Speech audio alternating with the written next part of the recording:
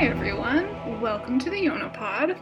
If this intro sounds a little different, you would be correct. Evangelina normally does our intros, but this week we had some severe audio issues on her end, which were very bizarre. But this is all to say that half of her intro got cut off, so here I am, and then I'll let Evangelina take it away, and we'll talk for about 7 minutes, and then I will be back to explain the rest of our audio issues.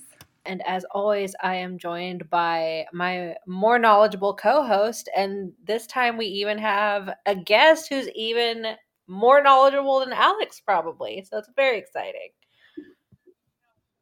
No, 100% more knowledgeable. I'm Alex, and oh my god, did I just forget this? Did you introduce our guest, or did you just say guest? I did not. I just sort of lobbed it over to you and just kind of expected you to pick it up like a very selfish person. No, that's perfect. I just zoned out. So I'm Alex, and our guest this week is Ashley from Shoujo and Tell. Yes, hello everybody. I will say, okay, maybe I'm more knowledgeable about shoujo in general, but this is my first Yona. I have been late to the Yona train because it's so long and I always have to read other series. I've been like, I'm going to leave that over there. But then they were like, want to come on Yona? And I was like, all right, that's a good excuse to get into Yona. So here I am.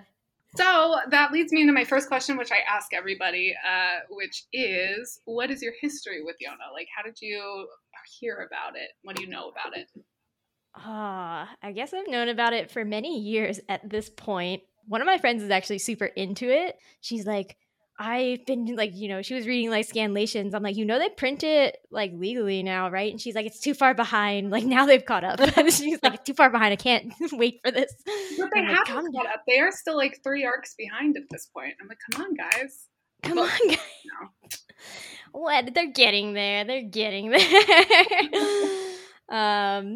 And then, generally I know that other people that I follow who also really love shoujo are very into Yona. I think I know a lot of people who like it, I guess, because it harkens back to kind of old school shoujo in that it's one of the few fantasy series currently running. So like we just don't really get fantasy shoujo anymore, but we used to get that makes me sad. Yeah.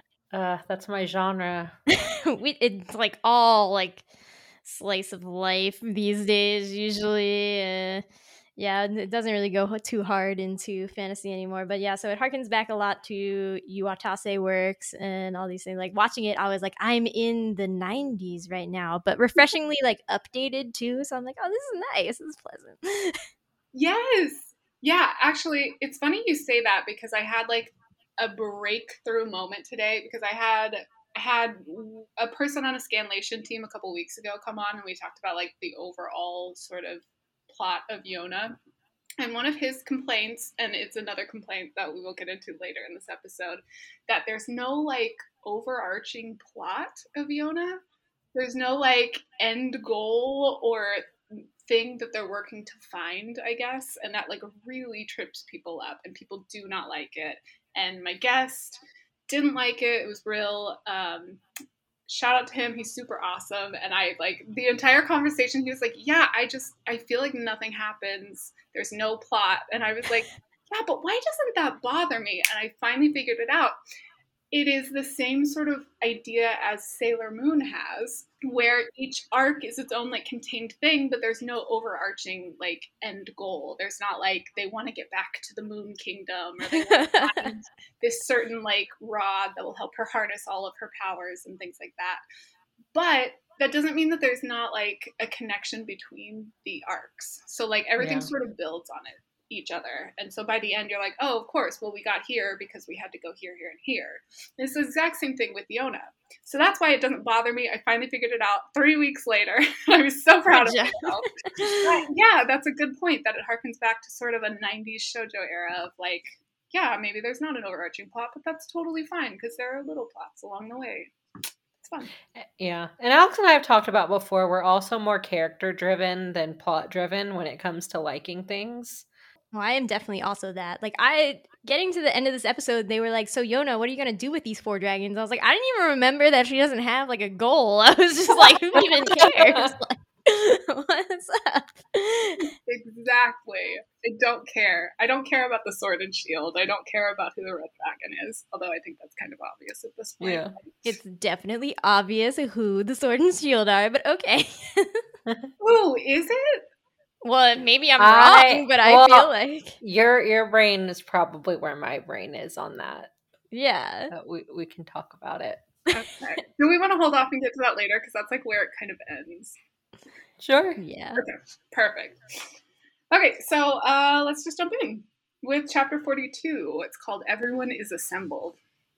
And just FYI, we're skipping chapter 41. We'll probably circle back to that next week, but it's a pointless chapter and a wild interlude that is never mentioned again, so we don't really need to talk about it. Okay, so chapter 42. The cover art on this is pretty cute. There is Yona, Yoon, and Ao are bathing Sheena. But then also it's kind of tragic because do you think he knows how to bathe himself? Or is that why they're doing it for him? Because like he was living underground. I'm sure he has dipped into a river, but like does he know what Yeah, I was gonna say, I'm like, I feel like they would have mentioned his stench when they first met him, wouldn't they have? I mean, didn't he jump into a river fully clothed or whatever? That is true. That is true. That's the first thing he did. Yeah, so maybe he probably isn't very big on like scrubbing or anything. That's what I'm saying. He has to cover his eyes. Yeah. Oh, that's true. So he can't use his hands to scrub. Yeah, so he can't. Yeah, like he took off his mask. He's like, I don't know what to do with this. It's not allowed. We open on a little more backstory on Jiha. We know he can hunt and kill deer, which is useful, and that Hawk does not respect his abilities. I will say, visually trying to think of it, it sounds ridiculous. Like, do y'all remember that meme of like lions being able to jump 30 feet? Do you guys know what I'm talking about? It was like, I think you're offline. Me? We're like not recording anymore. Oh no. We broke Evan so fast. That is the fastest we've ever dropped someone. Okay, that's embarrassing. Hi everyone, Editor Alex here. As you could probably tell from the last 30 seconds, we had some technical difficulties. So Evangelina dropped out and then she came back in and I thought we were good and we were not good because we apparently did not record any of our conversation about the manga. So we lost basically the entire episode, and I found this out right before we started recording the anime bit. So what we decided to do was go through the anime and then go back through the story as a whole and talk about just like main bullet points. And I am absolutely devastated by this because it was a really good conversation and we had so much fun, but alas, it is lost to time. So basically this episode was kind of a recording nightmare, but Ashley was such a good guest, and so I hope you guys enjoy it anyway. Okay, so we're going to jump into the anime instead of going back. So, I don't have any thoughts on the anime, to be honest. My only comment is that I don't like the joke that Jiha made about Yoon and Iksu being together, because I do not want them to be a couple. I will say, though, it does point out the fact they're dynamic, though, because remember we had that same discussion about like what is their dynamic. We don't understand because it did seem kind of lovery, and then it turned out, oh, Iksu has had him since he was a child. But they were giving off that vibe prior to the reveal. So at least I feel like this is Kusanagi acknowledging, okay, I understand why y'all thought that. I feel like even having just watched the anime for that bit, it's just like, you know, they go into their backstory and it's like, yeah, okay, so what is Iksu to you? And like even with that, like, you know, Iksu's feelings are obviously not romantic in my mind, but Yoon, I'm like, I still don't know what that boy thinks actually. Like I feel like he could be into Iksu in that way. Maybe. But it's also the same idea of like, I mean, I don't know if you guys did this, but when I was a teenager, like older male figures were like, yes, I am into this because you seem like really settled and great. But like, I didn't actually want them to want me back because then they would be a predator. Right. No, definitely. It only works if Yoon likes Iksu. As soon as Iksu would reciprocate that, it would be like, oh no, that's it. Yeah. Okay, that I will accept for their relationship. I don't mind Yoon having a crush. That makes sense. But he is 15 and Iksu is 33. And I know that, like, manga loves a good age gap. I don't mind a good age gap. Like, I'm fine with, like, 10 years. But I feel like they never really push 10 years. I don't know. Yeah. Maybe they do, but I feel like it's a little too big of an age gap. Well, the problem is that Yoon isn't, like, an adult, actually. Yeah, and I also always kind of have an issue when you know someone as a child, aka the reason that Yashahime doesn't exist to me as a TV show. Good God. There is no Yashahime in Ba Sing Se. I say this all the time. That is the philosophy in this house. Yeah, my only other note is that Xeno's voice actor in the dub is the same as Deus, back from the Wind Tribe. So, two of my favorite boys, voiced by the same dude. Oh, I will say that the most confusing thing about watching the sub is that Jaya's voice is somebody who normally voices a lot of evil guys or like people who are very like scary guys. So I kept hearing his voice and being like, this voice is so familiar to me. Oh no, but he plays all these like evil people. So you're probably thinking it's like, oh, when is he going to turn on them? No, I mean, it's not that. It's just like I've never heard him be a desirable man. It's like, okay. So like, villains can be desirable, though. You can, villain fuckers are a thing. Yeah, I mean, I guess he's played Greed in Full Metal Alchemist, Grimmjow in Bleach, Archer. People really want to fuck Greed. Yeah, I was like, people really want to fuck Greed. I think people do have some weird kinky thing for Grimmjow. Then there's like Archer in Fate Stay Night, Unlimited Blade Works. He also voices that guy, and I'm like, I mean, like all very fuckable guys. So like, I get it, but usually just more evil. That's all I'm saying. That's interesting. Yeah, the only like famous people. Well. Yeah, I mean, most of the voice actors for the dub are famous, but the only one that I like can pinpoint as like, oh, this is who I always think of is Jerry Jewell, who did Kyo in Fruits Basket. So every time Iksu talks, I'm like, oh, but it's like Kyo. I mean, Iksu is very much a Fruits Basket character, though. Like, like He wasn't there. Also, you're lying about he's the only one who can pinpoint, because how many rants have you gone on about Monica Rial always being Monica Rial? That's true. And that's why you don't like her as Yona. Yeah, she's everywhere, and I wish she wasn't. But she's usually like minor characters, I feel like, in things that like I'm watching. Anyway, not important. I gotta say, I also watched the entire anime with my husband.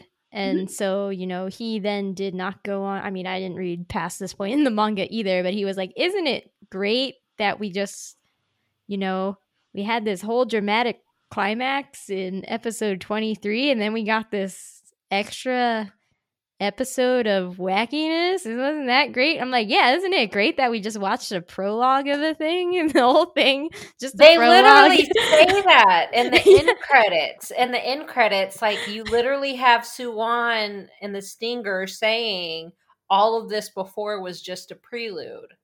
Now the work will begin. Yeah. And then that's it. We're done. I was like, I mean, anime is usually used more as, especially for shoujo, it's like an ad to read the manga. But I was like, you didn't have to lean like that hard into it, Exactly. You didn't have to lean that hard. It does feel very much like, wait, there's more to it.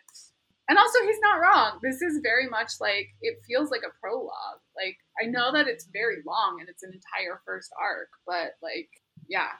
Tons of stuff is just being set up, and then like after this we get sort of payoff and more setup instead of just straight setup. Had to acquire all 4 dragons, man. I will ask, as someone who's consumed a lot of shoujo, because this is something that Alex and I have discussed in the past episodes, at least in my limited ones that I've seen, you do kind of have this, and by ones that I've seen, I mean like Sailor Moon and like Inuyasha, as far as animes I've seen, where it's like the second to last episode of the season will usually be like the big dramatic one, and then they'll kind of have another one that's like falling action, or even just like not even falling action. Like in Inuyasha, it's always just like straight up like a fun episode in Kagome's time. After they've, defeated the latest iteration of, I'm blanking on the big villain's name. Naraku. Yeah, every time they thwarted Naraku, it's like you have another bonus episode next before the season ends. It's like, okay, we're just gonna have some fuckery at Kagome's school or something. So yeah, is that a thing that's common in shoujo, or is that just like in anime, I'm like, oh, I have to activate anime brain. I feel like not. I'm trying to remember the ends of like, I didn't watch the end of New Fruits Basket, but the end of OG Fruits Basket, or like Oran, Maid Sama. Like, I think those all just end on like the dramatic note that you would think they would end on. Like I think Fruits Basket ends on like Kyo like becoming a monster, and like otherwise the other 2 end on the romance, like they kissed once, okay, happy for now, and just like whatever. Yeah. Or like Kimi ni Todoke, I think ends on like they get together, and then yeah. I mean, when Sailor Moon ends, you've got like the end where it's just like they've defeated the big bad and now they're kissing under the moonlight. But yeah, well, I think the difference between something like a Yona, Sailor of the Moon, and Inuyasha is that they are very much epic fantasies, whereas like other shoujo adaptations, like Fruits Basket has paranormal-ish, like supernatural elements to it, but like otherwise, really, their goal is to show you the main romance like happened and not necessarily like take it to completion, I guess. Mm-hmm. Yeah. So, other thoughts I had on the anime. Gotta call out my favorite lines as usual. So, I love Jiha's very sarcastic. Good job, Geisha, at being able to point out Zeno is perfect. Also, Geisha angrily yelling that they already know that Yona is adorable, because as always, this is an Ian Sinclair Stan podcast. I am so sad that we will never hear him play Geisha again, presumably, because I love him so much. Never say never. Never say never. This is true. It's been like 7 years now. We live in the timeline of like they revive things from 20 years ago. You don't know. I know, man. This is gonna go from Ian Sinclair ate this line up to Ian Sinclair would eat this line up going forward. You also had the funny bit of Zeno being thankful for Yoon's juicy meat, and Yoon angrily telling them not to say it like that. Lots of good humor. Wait, speaking of that, I was reading a real bootleg copy online as I was doing my notes, because it's easier to just like reference. I do have the volume, so I bought it, but also scanlations are easier when I'm doing notes. And when he shows up, Geisha has the funniest line translation. He says, "Why are you casually partaking in this meat feast?" Yes, I had that written too, because I for some reason I couldn't find the normal site that I read from that's a little slightly less awkward. Yeah. I sent it to you in a text because I was like, I'm gonna forget this. The line in the actual volume is, I was like, what is it? What are you doing at our barbecue party? Oh, yeah. Oh, okay. I was wondering what that meant. She sent me that with no context and it was like, I need this for tomorrow. And I was like, okay. It all makes sense now. Yes.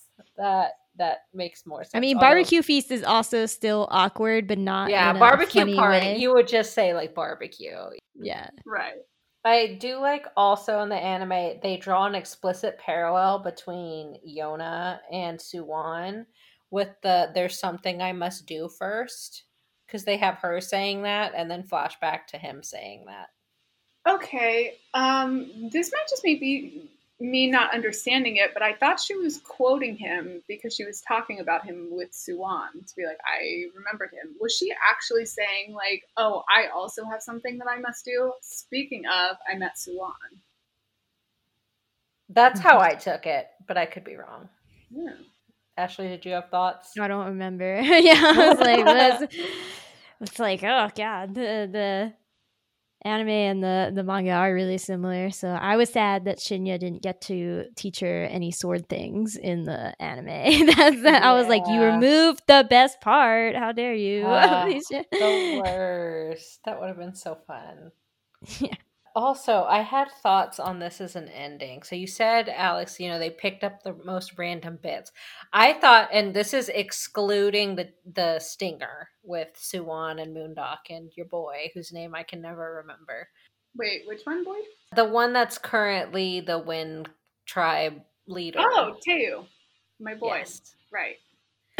Yeah, so excluding the stinger, I did find the ending satisfying in terms of, I feel like they were just really looking for a moment of like, no matter where these people go, at the core, it's always going to come down to Hawk and Yona. Like, they are the unit. Mm-hmm.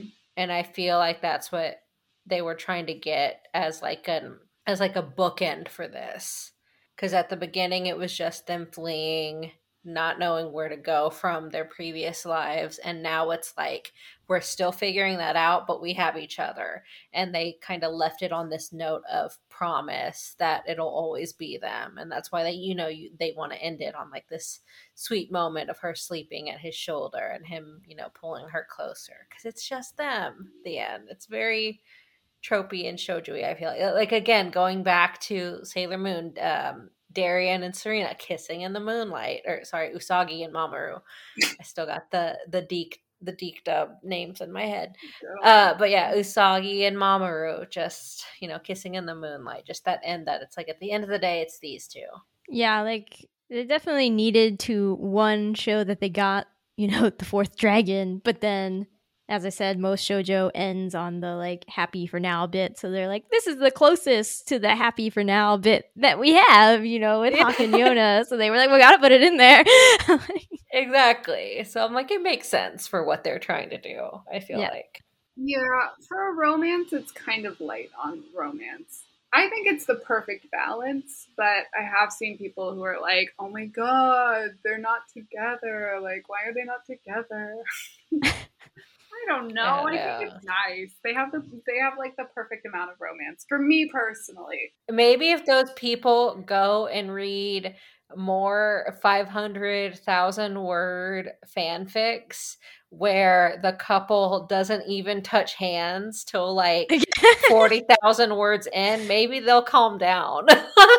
And then when they do touch hands, like one of them died. Like they can't touch hands because one of them's gonna die, right? Like that's how. Yeah, it's like you gotta train yourself on the slow burn. Exactly, you gotta appreciate the slow burn. Yeah, so that's what I think that's a really good view of the ending, where it just kind of like bookends it nicely to be like, okay, well, it's always going to be us as the core, which I love. Yeah, but then you have that stinger where, as we discussed earlier, they're really, really leaning in to that, read the manga, more happens next. Like, yeah. This was just the beginning. Isn't that fun, kids? Yeah.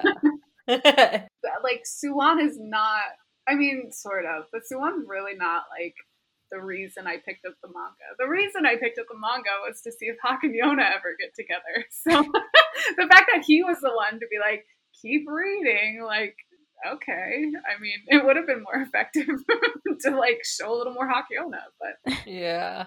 Also, Moondok and Teju being there is super random to me.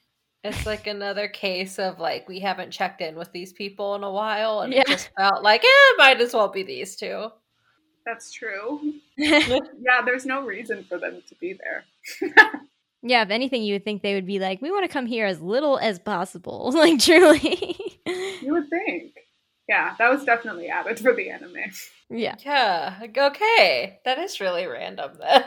I expected you to be like, oh, they pulled that random bit from another chapter, but it's even more random than that. They literally were just like, I mean, not that I can remember, but it's been a while since I've read the next arc. I don't remember Suwon's portion of it very well. yeah, I think those are all of my thoughts. Oh, I did like though in the stinker just seeing how committed everyone is when we get that kind of flash forward that we hate. But it was still cute to just see them all committed to Yona and be like, yeah, Jiha being like, anything for you, kiddo, and then the rest of them just being like, yeah, sure, Yeah. whatever you want to do, we're up for it. Just found family. Love of loves. Going back to things that we like. Now let's do the opening pose. Yeah. Yeah, exactly. Did you actually pay attention to the opening pose or the intro poses this time, Alex? I pointed this out a while back, but I like, did. Jihook is so ridiculous. He's like, Unfortunately, I did pay attention. There. It's so like, it's just kind of like cringy. It's so cringe. On top of that weird EDM theme song. Yeah, okay, wait, what hard? This was such a hard turn from the first opening. Like, when it happened, I was like, what the fuck is going on right now? You and every other watcher. What? Such a different vibe than the first opening. But the second ending is the best of like any opener and ender, in my opinion. So the highs and lows. Okay. It's not that I don't like the second opening. It's just like this is a very tonally different than the. It does not work. It does not. It's like I remember Alex being like, because like after the first episode, I would always skip the intro, and she was like, "You have to listen to it this episode." Everybody, if you only get one thing from the Yona anime, it's the second half's intro needs to be experienced. It is an experience. Yeah, it's not even just like a listen. Yeah, I love how long they hold that ending. Like they hold the opening pose thing for like 8 seconds to let the subtle beats play. I'm like, what's happening right now? I know. I can never fully fast forward it because it's like trying to judge the moment when it ends. It's a struggle. They hold on it for a very long time. I'm like, is it broken? Like, what's up? I don't know. All right. Well, I think those are all my thoughts on the anime. Did you have any extra, Ashley, to go over? No, it's really just this really feels very weird as an ending, and after the very dramatic sex trafficking pirate arc.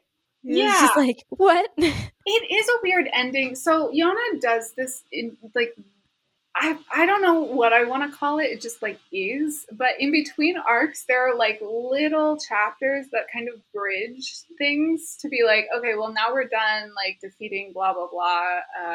Now we're gonna hang out here, and then we're gonna get pulled into this direction because of this. So like these are the bridge chapters, and it's leading us to like Yona's decision. Oh, I want to do what we did in Awa. Let's go help somewhere. It's a bridge, but it's a bridge to nowhere. It's just like the other side has crumbled because there's there's not a second season. So it is really weird, but it does serve a purpose. Like there's important stuff happening here. It's just not a finale. It's more like a prologue, which is explicitly stated. Yeah, I mean, again, it just feels like so convenient for the anime that it, like, finding is nothing. Like even within the manga is just nothing, and they're like, great, so we only have to dedicate an episode to this, like, and then it's done. Like, it's just like, okay. Favorite boy. I love me some Zeno. I wish he had gotten more time, but that's okay. This time. I think that's what shocked me though, is that like, I watched the anime first and then I was like, surely this isn't what the manga is. And then it totally was. And I was like, I mean, what? Just wait. Just read a little bit. We'll see if your decisions change, if your opinions change. I love that boy. Okay. So we circling back to the what do manga. we do now? Yeah, what do we do?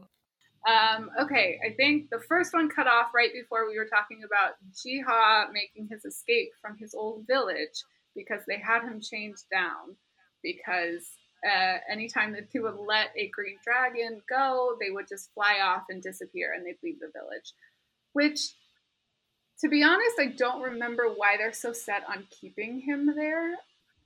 I think there is something about dragons staying in the village that they are born to. Maybe they want to harvest his powers. Yeah, like they did with Jiha's, or with Gija's scale or whatever. Yes, which Angelina doesn't know about. Did you read chapter 41? I have not. No, they have a scale. But I said nothing. I'm pretty sure Ashley did. But Evangelina doesn't know about the scale thing. I don't think anybody else gets used. How would you use Jiha? Because you've chained him up. He can't go anywhere. I don't know. But like, it did remind me that Gija at one point, is yelling at Gino in this chapter, being like, why didn't you stay in the village so that your master could find you? And I was like, is that really the most effective strategy? Is that like they all stay in the village, but like they don't know which village? Like, is it different? They have powers to sense each other. I didn't see how it was like, why it was such a big deal to him, but like bringing in this layer makes it be like, oh, okay, I guess. Well, yeah, okay, so that is a good point. And I think that they thought that the master would know more, probably. Okay. Because, yeah, you're right. When you bring that up, like, it makes sense for them to be like, oh, okay, now I've reawakened and I've come for you. Like, they should know where they left their people. But instead, they got a girl who has no idea what she's doing. And they just she's like, what? Nani? I don't know. Yeah. Okay. I think we figured it out. We solved it. There we go. I just feel like Gija has very strong opinions overall about how these dragons should be behaving, and everybody else is like, that is not how it went down in my village. Yeah, he's very much has this indoctrination. And even like Jiha at some point was like, you need to chill. You love to push your opinions on people. Like, slow your roll. He is incredibly intense. God bless him. And very high strung. Right. So after this, we get Zeno's introduction. And I love him. He is like a feral drifter boy who just showed up. And I am the only one who loves him. I don't like him. Yeah, he very much gives me like 15-year-old girl circa the late oddies that, I'm so quirky and random. Like my cringiest form. Like the shit where like I see my old statuses of like, aha, I love tacos, I'm so random. Like that'll pop up on my Facebook memories and it's just like, oh, that was a dark time. That is what Zeno is giving me. He's triggering me for that time in my life. Yeah. I see that. I don't know. He's just not my type, Like, I'm just not into the skanky boy type. But again, I reserve judgment fully on him because I've only known him for this one, anime episode and these 3 manga chapters. Like, clearly, he took a little dark turn somewhere in here, being all like, so what are we doing? Like, what's up? And I'm like, what's up with this? He has so much depth that he's hiding. Unlike everybody else, like, Gija's like, I've got a crazy arm and I've got crazy legs. And they're like, what's his power? Like, I don't know. What's his power? Like, he's a mystery. He's a mystery boy. So I'm like, the mystery of him intrigues me. His attitude, I'm not about. No. Yeah. I do like his, sweetness and stuff, but other than that, yeah, it's just very weird. And Alex, like we were saying before, you were trying to convince us to give him 50 chapters worth Oh before yeah, we liked him. no. And think it's not. like, at that point, you don't even really like him necessarily. Like, you might have just been Stockholm syndrome. Just want to throw that out as a Well, theory. okay, Alex, when did you like him based on these 3 chapters, or like how long? Okay. Honestly, I don't. Okay, so initial reactions, I was only reading for Hawk and Suwon, or no, Hawk and Yona. They're really them as characters, and them as like, and Suwon as a character, and how those three sort of interact. So I was fully in for them, and that pushed me through the first couple arcs. And then I started like Xeno post like second arc, maybe post third arc. I don't remember how long. No, post third arc, yeah, because that starts around 90. And then Sheena really grew on me. I think I picked him as like my second boy around like 160, 150. But I will be honest, I don't really care that much about the dragons. I like them a lot more now that we've been together for so long, but I do think you have a point about Stockholm Syndrome. I've just been around these boys for so long. But yeah, my true love lies with Hawk, Yona, and Suwon, separate and together. Yeah, I mean, I love Sheena because he's a sad, like wolf-looking boy man over here. I'm like, he's my boy. That is the proper way to be a feral child. Is whatever vibes Sheena has going on. Yeah, that is how you do feral. Like he's trying to be scary, but he's not actually. He's just a sweet little boy that you want to like hug. Yeah. I agree. Yeah. But yeah, then I agree. I don't actually care about the other 3 dragons. Like I would rank like Yoon above any of the other 3 at this point. Oh, that's interesting because we did all rank our dragons, but I didn't think to factor in Yoon, who is not. Nobody does because Yoon doesn't matter.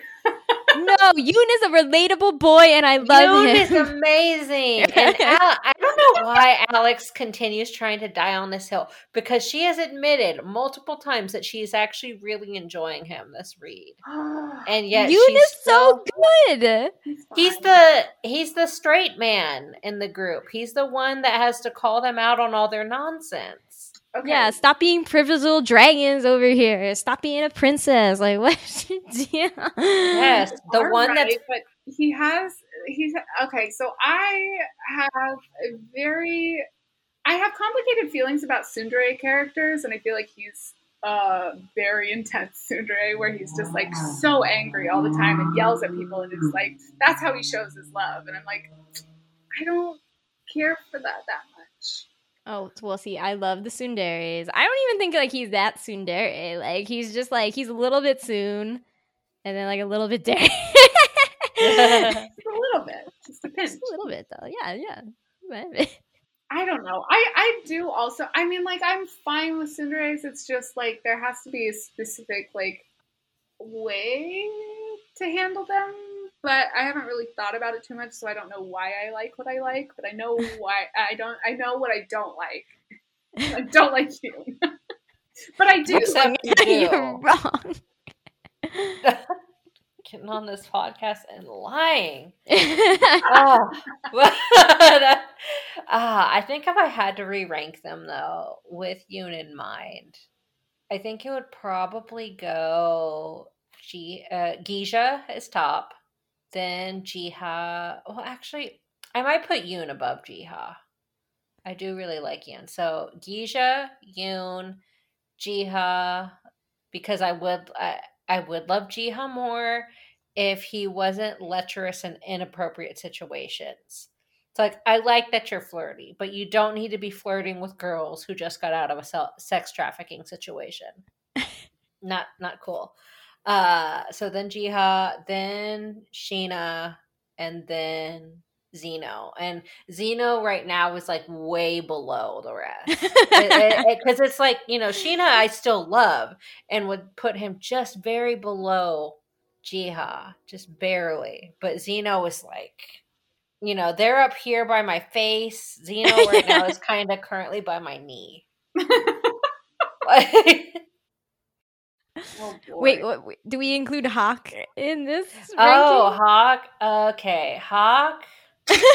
Yeah, just Okay. more Hawk and Yona. Let's do like top 5 characters. Why not? Oh, top 5 characters. Okay. Well, now she's like Iksu. Yeah, I was gonna say Iksu, love of my life. Okay. Yeah, I do love Iksu. Made it so complicated. I know. I know, I God. opened it too much. I'm so sorry. All right, so I would say Iksu is up there. Geisha. All right. Oh, while you think about that, I forgot to tell you, Zeno is the Virgo of the group. Oh, here we go. We did astrology a while ago, and I had said, as the Virgo, I was like, as long as I don't have Suwan, and she took offense because she loves Suwan. But now it's Zeno. I might have rathered Suwan. I don't know. Give it 50 factors and then tell me that. We'll see Stockholm Syndrome. I don't know that I can rank them definitively because it's hard. Because it's like I do consider Hawk and Yona as like separate from everybody else, so I don't quite know where I would fit them like in. up here and yeah, that's fair. I would give you guys like a character ranker. So like there's something, I don't know if you guys have ever done this, where there's like a ranking program where they'll give you 2 things and then you pick which one you like better, and it will like sort things. Would it be like, oh well, you picked Hawk 4 times, so like he's your number 1 slot, and then like Yona 3 times, so she's number 2. Yeah, so, I think I need a program to tell me who I like best. It's super useful, but also it has a handful of people from the 3rd arc, so can't get into that yet. But Lily is an option. She's definitely top 5 for me. Yeah, we have not met her yet, but I'm very excited for her. But Ashley, can you rank yours? Okay, it would still definitely be Shinya at the top here. I think that I'd have to go like Yoon, then Hawk, then like maybe some side characters like Gigan, the pirate captain. It's like a 5th one. Like I don't know. I actually like the Earth King general. He's pretty funny. I forget his name. Yeah, Gunte. Oh my god, how did I forget Gunte? Gunte is fun, yo. I'm like, oh my god. we love Gunte, honestly. He's God, now I have to think of where he ranks in this. It just gets more complicated. This is so hard for her. I love how difficult it is for you. Yeah. It is. I'm over here. It's like I'm over here just like trying to like, okay, don't think about it. Just put names on the paper, see who comes up. Like, Lord. All right. We might have to move on for a while. And then 3 episodes from now, I can finally reveal my ranking. Who your top 5. And then it will change next arc. That's yes. Fine. It better change. I will say, for sure, Iksu. For sure, Geisha, probably. Hawk. Probably. It's the other 2 that she's struggling with. Yeah, Geisha. We're going to go ahead and put Gunte. So Gunte, Geisha, Hawk, Iksu, Yona. Yeah, I was like, I mean, I feel bad I didn't pick, Yona. But yeah. I know. Yona is very close to being, I want to say she's close to being edged out by Jiha, but then I was like, no, but then I like Yoon better than Jiha. So you see, it's a constant battle here. Yeah. That was a difficult decision, and I'm proud of you. Yes. Hawk, Yona, Iksu, Geisha, Gunte, in some order that I haven't decided. Mine are wild for where we are right now. Top 100% Hawk. I'm Hawk forever. Yona and Suwan, definitely top 5. Lily, haven't met her yet. Promise she's great. Top 5. And then Taeyu. Those are mine. Okay. Oh, but Zeno. I do really love Zeno. I was like, you this didn't even one's put really Shinya hard. in there. I know. She rode for him so hard and then was like, afterthought. Okay, but he's like 6.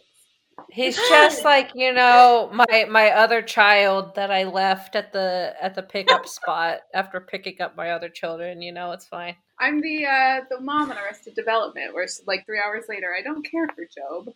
That's not true. I do. I just forgot. It's fine. Okay, so Xeno, we've done our rankings. I love your opinions. I'm very excited to see if that changes or if you're still by the end like, what the fuck is this guy doing? Like, get him out of here. Okay, so then they decide to go back to Iksu's village because Yoon starts thinking about the prophecy, and he's like, all right, we got our dragons. We don't really know what Xeno does. Xeno doesn't know what Xeno does, but that's fine. We got them all together. Yes. We got them all together. Hawk's idea of figuring out what Xeno does was to throw a fucking haymaker. What is wrong with this man? I love him. All right. How could I forget that? Yeah, that's one of my favorite panels of the series. Yes, it needs to be thrown in there. Exactly. And he's just like eating skewers of the land. Yes, he's eating a skewer as he does it. So casual. Yeah, honestly, Xeno is correct where he's basically like, this guy is not normal. Like, this isn't a showing of how weak I am. It's how weird that boy is. And you know what? He is valid. Xeno can have some rights, and that is one of them. Which is also why I want him. Okay, so we're getting into the prophecy. They're trying to figure out what the sword and shield are. And I want him to be one of them, but at the same time, I don't want him to be one of them. Because You want Xeno to be sword and shield? No. Or shield? No. You want Hawk? Yes, yeah. So okay. I want Hawk to be either sword or shield. I think he's the shield, or he will be. It still hasn't been revealed yet. But I want him to be something because he is so overpowered that it just doesn't make sense for a normal human being to be the way that he is. But at the same time, I do love the idea of Hawk being just a normal dude and being able to join Yona and her supernatural band. But maybe that's Yoon. Maybe Yoon's the normal person. He definitely is. Yeah. But I also like the idea of Hawk being normal. Yeah. I don't know. I do like the idea, though, of him being shield and, as you theorized earlier, Suwon being the sword. That is really cool. The idea, though, that this has not been revealed yet, and how many chapters are we into the manga? 216? 216, and they have not revealed. But I think they're close. Like, what the Or maybe it'll never get revealed. I don't know. But please tell me that, like, all right, Yoon brings it up right now. And I think what bothers me about it is that he's not like, oh, a sword and a shield.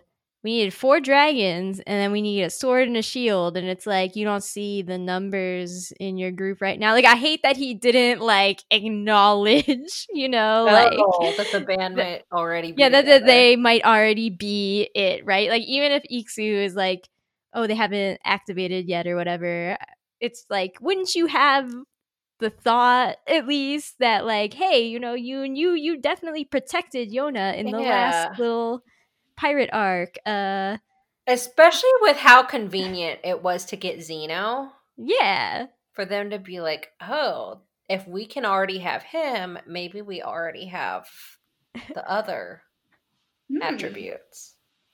Yeah, that's a good thought. Okay, so in the lost footage, Ashley and Evangelina think that Yoon and Hawk are the sword and shield, and I think that Hawk and Suwon are the sword and shield. Well, I had thought, I now like your theory better. I do like your theory. I'm just saying, at this point, I wish Yoon had at least acknowledged that he could have been the shield. Which, makes very much, like, I mean, that makes sense. Yeah. The math adds up. But no, they don't really think about it. Yeah. And Iksu doesn't really know, which, speaking of, we finally get the payoff. I was so worried for my boy when Yoon left him. I was like, this man is a disaster. He is not going to be able to take care of himself. And he wasn't. This man fainted and broke nearly all the shit in his house because he forgot to eat. Yeah. And then they just leave him again. So, like, good luck, Iksu. I hope you're still alive. I mean, he survived for 3 months is a long time, so he ate at some point in there, you know? Like, he functioned for some amount of time, most of the 3 months. Maybe he was just living on potatoes and he just got malnourished. Maybe. Yeah. I finally get to have a definitive answer on this, too. This is the last time that I've seen Iksu, so I personally hope he's still alive. This is the last time you've seen Iksu? That makes me so sad. Like... But I love him dearly, and I do believe he'll come back at some point. You could have let for the return of the king. You could have let me live in hope, and now I know that I have to go over 100 chapters, not knowing what my boy is doing. I couldn't let you live with this though, because every time if you ever thought about it again and you'd bring it up, I'd just get sad. So I have to tell you now to like wallow with me. Well, okay. We try to be a spoiler-free podcast, but this is a hurt that was probably necessary. I know. I'm really bad this episode. I'm so sorry. I revealed quite a bit. But like I want to be able to play with you guys. So I have to tell you what I know and what I don't know. There's a person named Lily. That's what I learned. And she's a gift. All right, so then they don't know what they're going to do from here. Zeno has that darker turn, and he says, what do we do now? Are you going to stay on the run forever, or are you going to reclaim the throne? And then everybody wonders if it's wise to let her reclaim the throne, or if they should just leave it to Suwan, who seems pretty capable. And then Gija asks what Hawk thinks of Suwan, and Hawk basically says, I don't know him at all, and walks off because it's still a sore subject, and Jiha is like, oh, they had a thing. Got it. Yeah. Hawk really said, I don't know her, and they are not buying it, as they shouldn't. I mean, Gija sort of does, because okay, I get it. I am Gija. I'm not proud of it. But he and I both have that thing with unreliable narrators where we'll like take them at face value. And Hawk says, I don't know that guy at all. And Gija's like, oh, he's really mad. And Jiha's like, dig a little deeper. So, not everybody gets it. Yeah. And then last scene is Yona talking to Iksu, and they have that heart-to-heart. And Iksu says, or she's upset that she couldn't kill Suwan. And Iksu is like, it's fine. It's like sometimes we feel things for people who are bad to us, and it just like happens. It's human nature. So I think he's being sweet here. And also Hawk overhears. So of course, like, oh, my crush is still in love with the guy that like fucked over both of our lives. That sucks. Poor Hawk.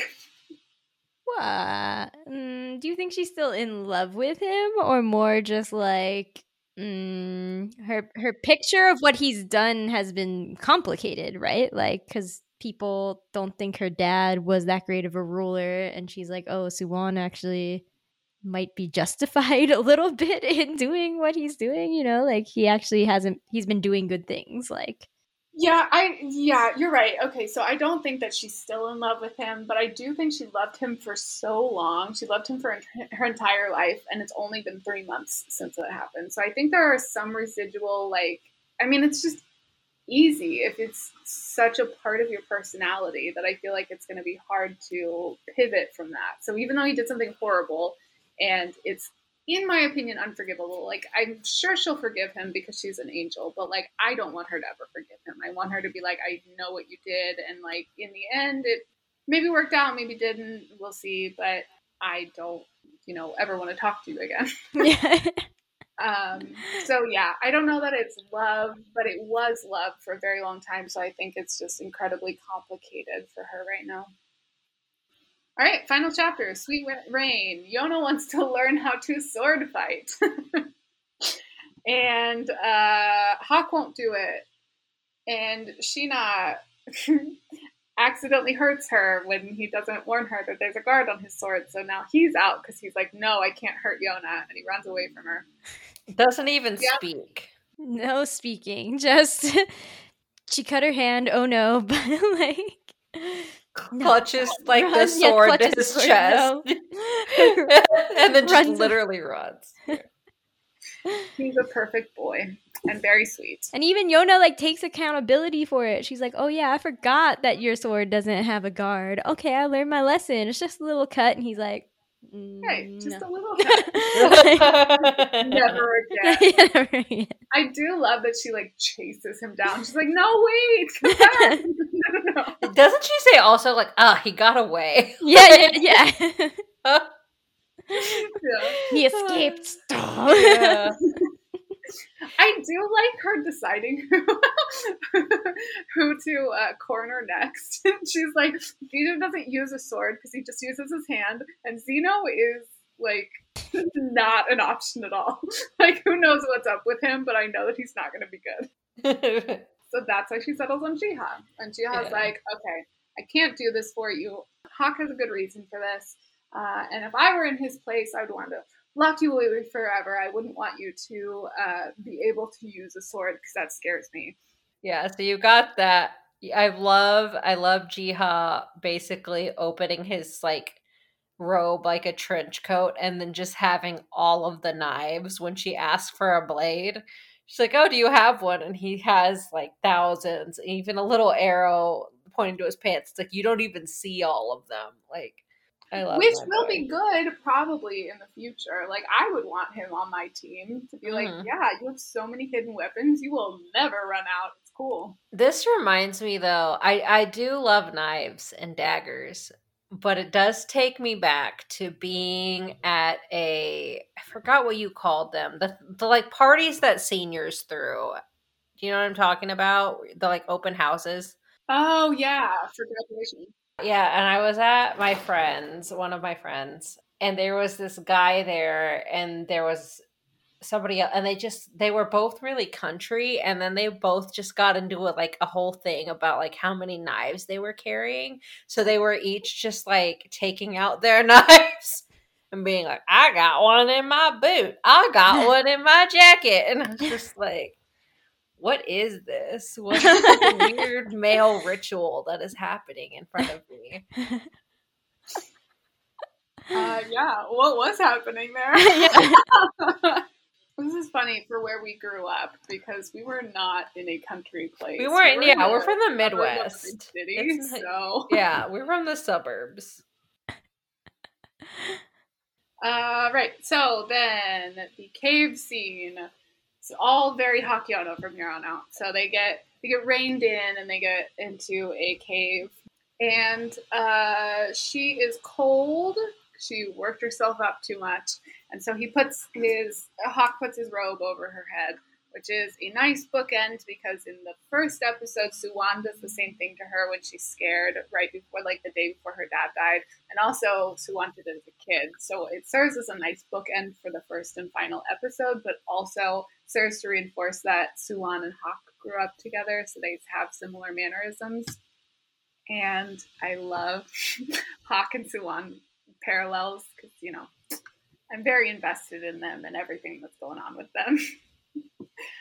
And then we have Yona say that Jiha said that Hawk would want to lock her up and hide her away forever. And Hawk is like, actually, it's the exact opposite. I want everyone to see how fucking cool you are because you are the best. And I think that's healthy. Yeah, it's so good because he's been, like you said, it really redeemed the last bits where he came on too strong and it was just uncomfortable and awkward. Which, speaking of, Ashley, what is your opinion on the honey scene? Oh yeah, no, very uncomfortable. Okay. I was like, please stop. Yes. That's actually an interesting opinion of yours because you say that your favorite manga is Maid Sama. Yes. And I feel like that was a very Usui thing to do. I know, but I don't agree. I think Usui also pushes it very far. Like when he does the possessive thing where he's like, oh, you're in a swimsuit, so I'm going to put a hickey on your back so that you have to wear a shirt. I'm like, Usui, what the? And like, no, that's Exactly. not allowed. And like, I feel like, Hawk's not putting a brand on her, but it's like, Hawk, what are you doing? Like, stop being a creeper. Like, that's not okay behavior. Okay. So it's not just Hawk, it's that you don't like that in general. You're not making excuses for Usui. No. It's just like this is not acceptable behavior. Like, don't take it too far, shoujo boys. Like, yeah. And I think it's also uncomfortable, so uncomfortable on Yona because she doesn't understand. Yeah, like she's not in love with him right now, so like her blushies are just like uncomfortable blushies, like I'm exactly. She's not like I'm having heart palpitations. It's no like, he's being weird. Like, yeah. Like an acknowledgement that is way too intimate, and she's like, no, like run away now. Yeah. I mean, also Hawk sort of gets that. He let himself get carried away, and he's like, "What the fuck was that?" I mean, no, good for Hawk that he was like, "That was a mistake. Like, not gonna chase her. Bad shit." Should have asked before I licked. Yeah.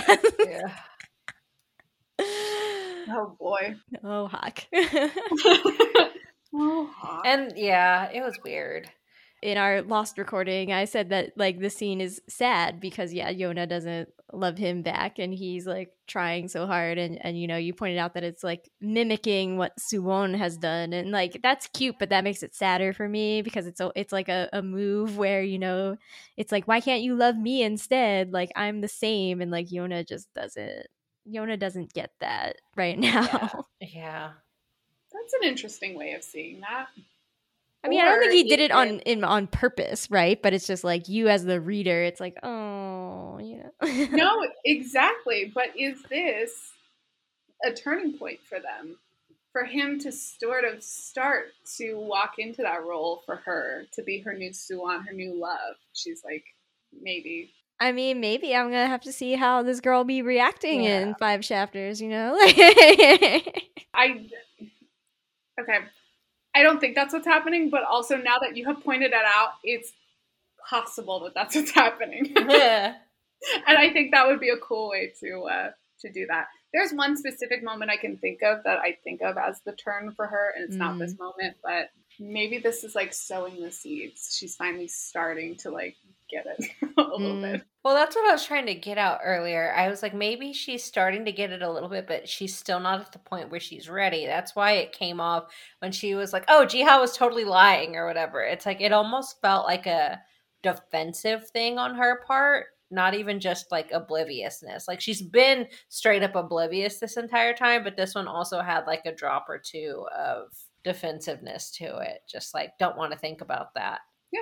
And it's still probably more and like don't want to think about it because it makes me uncomfortable, not so much don't want to think about it because I have feelings. I think it's still very much just like it's weird to think about for her. It's fair. I still think this is full obliviousness, but yeah, your point. I'm still on Team Oblivious Yona. Oh gosh, poor Hawk. Poor Hawk. That poor bastard. Yeah. But all in all, it's still a really cute scene. Just the idea that, because Jiha's thing that he was telling her was very much just like Hawk would never want you to be seen by people. And it was for like in terms of like protection, but also just like possessiveness. And his thing is like, no, I would want you to be seen by people. And it's not even just about like, I want people to see you because you're beautiful. It's also because like, I want them to see how strong you are and how much you care about and all of these extraordinary qualities that you have. Like, I want people to recognize you as this extraordinary person. And just the idea that it's not just like a physical thing for him. It's also just that he really sees her and cares for her and loves her is really, really cute. And this whole scene winds up really cute. We get a sleep cute. One of the tropiest things that you can have. That's what makes it good. Which Speaking of sleep cutes, though, do people actually accidentally fall asleep on people's shoulders in real life? Because I have doubts. I feel like you have to I feel like you have to be deliberate about falling asleep on someone's shoulder. It's so uncomfortable. Yeah. I mean, Yeah. don't get me wrong. I will squeal every time I see it in fiction, but in real life, I'm just saying. You have to be, maybe Yona's a very heavy sleeper. I feel like you have to be like less of a picky sleeper for sure. Yeah. Well, and she would be. I mean, they've been sleeping on the ground for the past 3 months without a tent, I'm pretty sure. Yeah. They all just lean against trees like crazy. Every time they go to sleep, I'm like, what are you guys doing? Yeah. Do they have sleeping bags? Yeah. I'm like, I understand you have very rudimentary things, but like, are you trying? Like at all? Just no, like you knows how to sew. Sew them some bedrolls. Yeah. Good point. Use spare clothes as pillows. Like I just don't. There you go. Or use your best friend's shoulder who's secretly pining for you. Yeah, I mean, duh, that's how it. I don't know much about shoulder falling asleep. I've never personally fallen asleep on a shoulder, but I did have a conversation once in like a hostel when I was traveling around Asia, and we were just chatting with like the weirdest group of dudes, and I asked if like okay, so I have a personal hang up about cuddling and I don't like it. And so I was like, do you guys like actually like cuddling? And they said, yeah, it's great. And then one guy was like, I was on a night bus and I was sitting next to a girl and we both fell asleep and then we woke up and we were like cuddling and it wasn't anything sexual and we didn't want each other and we didn't know each other. It just sort of like happened. We migrated. So maybe it does happen for some people. But I don't know if it's possible sitting up. But definitely, yeah, like, that's what I'm saying. Cuddling is. I was like, you can definitely migrate, especially if you're sharing one bed. The sharing one bed trope, where they like wake up and like head on shoulder, like head against it. It's like I can buy that. Okay. But upright, it's very hard. Yeah. But just like wind up. Okay, so these are different things to you. Got it. Okay. Yeah, they're different. I will say though, it does sadden me that you don't like cuddling. That was like my biggest sadness when we were roommates. That you were down for platonic cuddles. As a very tactile person. I'm sorry. I don't like to be touched. I know this and respect this about you. You do, and I appreciate that. I would say that, like, yeah, I'm like super about cuddles. My husband doesn't like touching that much, but he humors me. And then we're always like, let's like, because we have separate rooms, so we have to like purposely be like, we want to sleep in the same bed tonight. And then I feel like even when we do, we like cuddle at first, and then we're like reject, like go to yeah, that's what I've heard. Our mutual friend has also said the same thing, and she's like, I don't know why people even try cuddling to start with, like to start the night with, because you will always end up separate. Like it's just like just agree to be on your own side of the bed. Yeah, my dad likes to cuddle, and so my mom is very much not for it.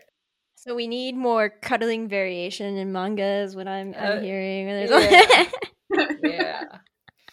Less sleep cutes, more realistic portrayals of cuddling. Yeah. I was gonna say, I still enjoyed this scene. I thought it was cute as hell, just logistics wise.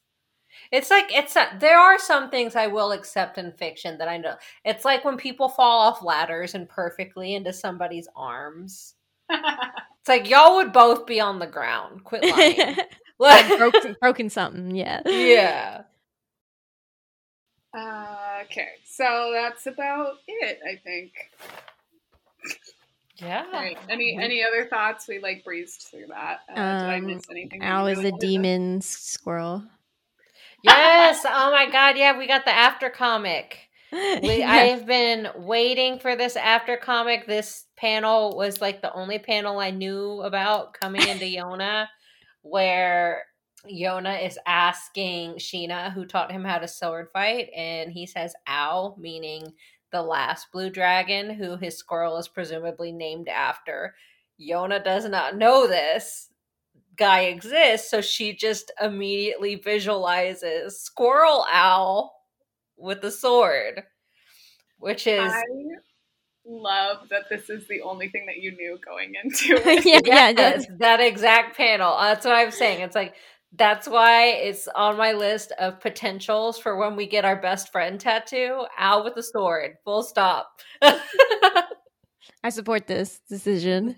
I love how like adamant you are about this, Ashley. This is like Al is not natural. It is terrifying. It is terrifying. Like, I don't think I'm actually as adamant about it as my husband is. Like, he's like, no, this squirrel is for sure a demon creature.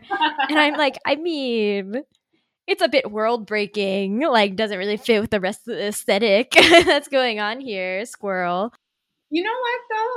It might not necessarily be a demon, but it could be a god, because we do have gods and dragons who are gods that come down. Yeah, and I mean, it's a very smart squirrel. You know, like Shinha's like, Al, go. And then Al just knows what to do. And I'm like, what? What's up? Yeah, Al was a crucial part of the breaking out the women who were being sex trafficked. Yeah. She knew to stay in Yona's robe until the opportune moment. She knew to chew through them ropes. Yeah. Like, this is a very smart squirrel. And I'm like, this is a demon creature. It's a little too smart. Too smart. Yeah. Al is the sword and the shield. Yo, dang, it's Al the whole time. She will wield both and somehow be able to hold them up. Yes. Oh my god. Also, I do appreciate how fast she accepted Zeno. She seemed to glom onto him like she glommed onto Yona. Because it's like, so far her clear favorites are Yona and Sheena. Yeah. But she seems to really love Zeno. I mean, similar spirit as Yona. They're both like super happy, bright people who just want to smile and see others smile. Al just wants to vibe. And Al just wants to vibe. She likes that. She's like, all right, give me my sunshine people. And eat and meat. then also my sad boy. Yeah, I was like, well, Gino's also apparently a bit of a glutton, so, you know, more. That's true. Which also supports Al being a demon, because aren't demons always hungry for more? They're never satisfied. Yeah. No, like, I showed my husband the 4 comic panel, not this one, but the other one where it was like how Shinya and Al met, and, you know, Shinya was trying to hold the like lily pad over. Yeah. And and then Al eats it and he's like, yeah, that just proves that's a demon squirrel. You know, like, wake up, America. Yeah, wake up. How do you not see it? Oh, what a twist that would be in the end. I hope that happens. But no, I don't think Kusanagi meant it. I think she just accidentally is terrifying. You're like, I think she meant this actually to be cute. Okay. I think it might be cute. I mean, I think she's cute. Fine. I love her, but she's also terrifying. Yeah. So it's a part of the charm. So fine. I mean, the tweet that you retweeted with Al with the machine gun, I was like, yes, that's the energy all the time, you know? Like, also incredibly funny. I love the idea, especially since it's like made to size. So the machine gun is like tiny enough for a squirrel to handle. Yeah. I like the idea that Sheena just built that for her. He just discovered what guns are. Like, you all have swords. Let me introduce you to something new. Yeah. This is so random and such a pivot, but the only Inuyasha fanfiction that I've ever read and I really enjoyed, it's called Light Me a Lantern. I do recommend it if you're ever interested in like fanfiction or Inuyasha. But it is like it's post canon, and people start to like bring guns around, and nobody's really like prepared for that, so they have to like figure out how to stop that from happening. Stop guns from happening. It's just America. Yeah. I know it sounds insane, but it works very well, and it is very tense. It is super well written. Oh, sorry. All I could think of was that fan art somebody did comparing Kagome with Toa and Yashahime, even though Yashahime doesn't exist. where Toa is very much like not bringing stuff from the future and trying to preserve the timeline, and then it cuts to Kagome being like, "This is called a gun." Very good fan art. And Yes. also true. Yeah. But yet this time she didn't bring a gun. She just heard a gunshot and she was like, I know what that is. That cannot be good. We have to like stop this. In Japan, they didn't think that hard about guns because they're not big on gun culture like in America. In America, we would immediately just bring the gun back to feudal Japan, you know? Like, Yeah. Yeah, that's true. I wonder have if the author like did her research because Kagome mentioned something about like trade merchants brought them over on ships from Europe, and so they had to like, I don't know, it wrought so much devastation that they basically like banned them eventually, but like they came over on ships, so this was about the right time period for that to happen. And I was like, how interesting. And then I never looked into it again, so I don't know if any of this is true, but like if it is, how interesting. Yeah. It's a good thing she was also from Japan, Kagome, because yeah, an American would have been like, "I'm gonna teach y'all about Second Amendment rights." Yeah. I have 10 guns, so I can leave 5 of them here and still be okay. Yeah. It would be jihad, except for daggers, there would be guns. Yeah. And then Al would get one and rule the world. That's what I'm saying. Yes. Okay, we talked about the anime. We did our points. Can we do reviews? But this is going to be a different kind of review because I have been waiting for this. There is a scathing review on my anime list, and I think it's so mean that it's funny. So I would like us to go through it together. Okay. Oh, sure. It is Ace Lee on my anime list.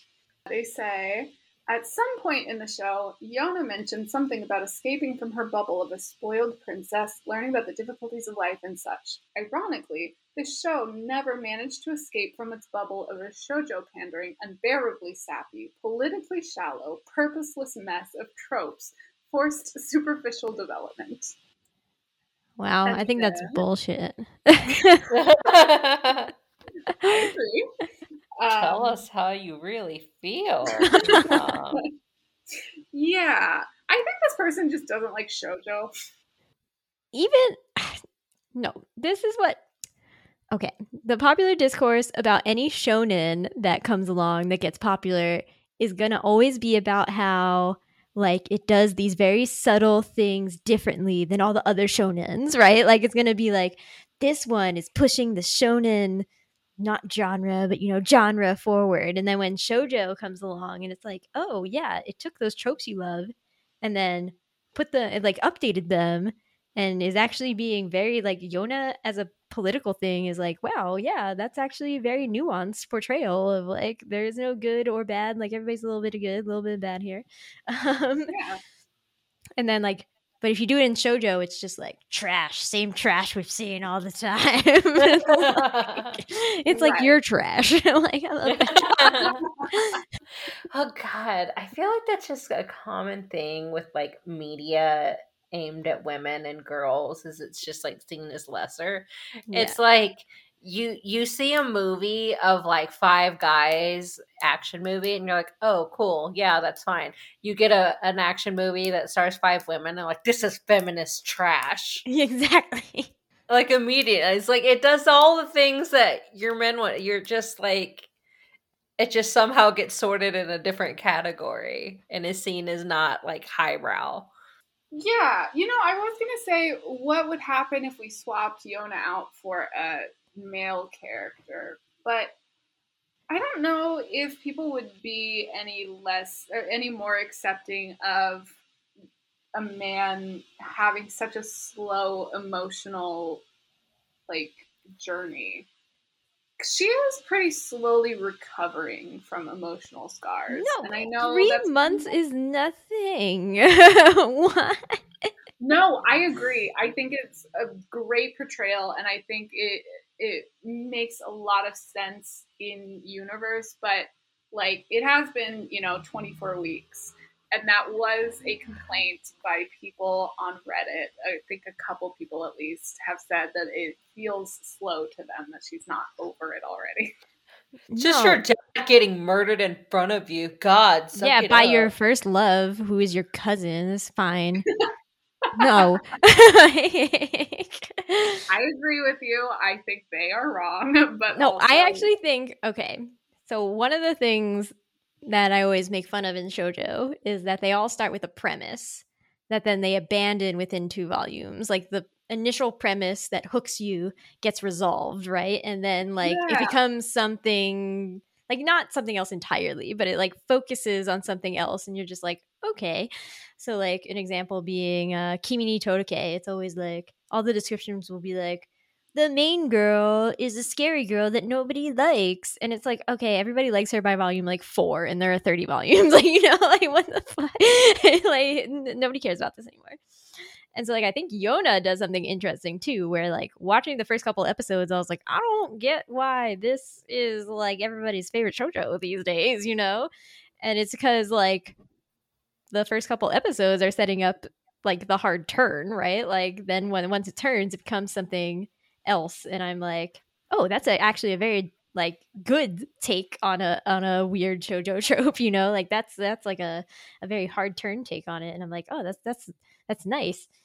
And it fuels my dislike of overall this podcast is very good, but it's manga splaining. They purposely try to show like the beginnings of different manga to a guy who's more into traditional comics, like he makes like, you know, Marvel and those types of comics.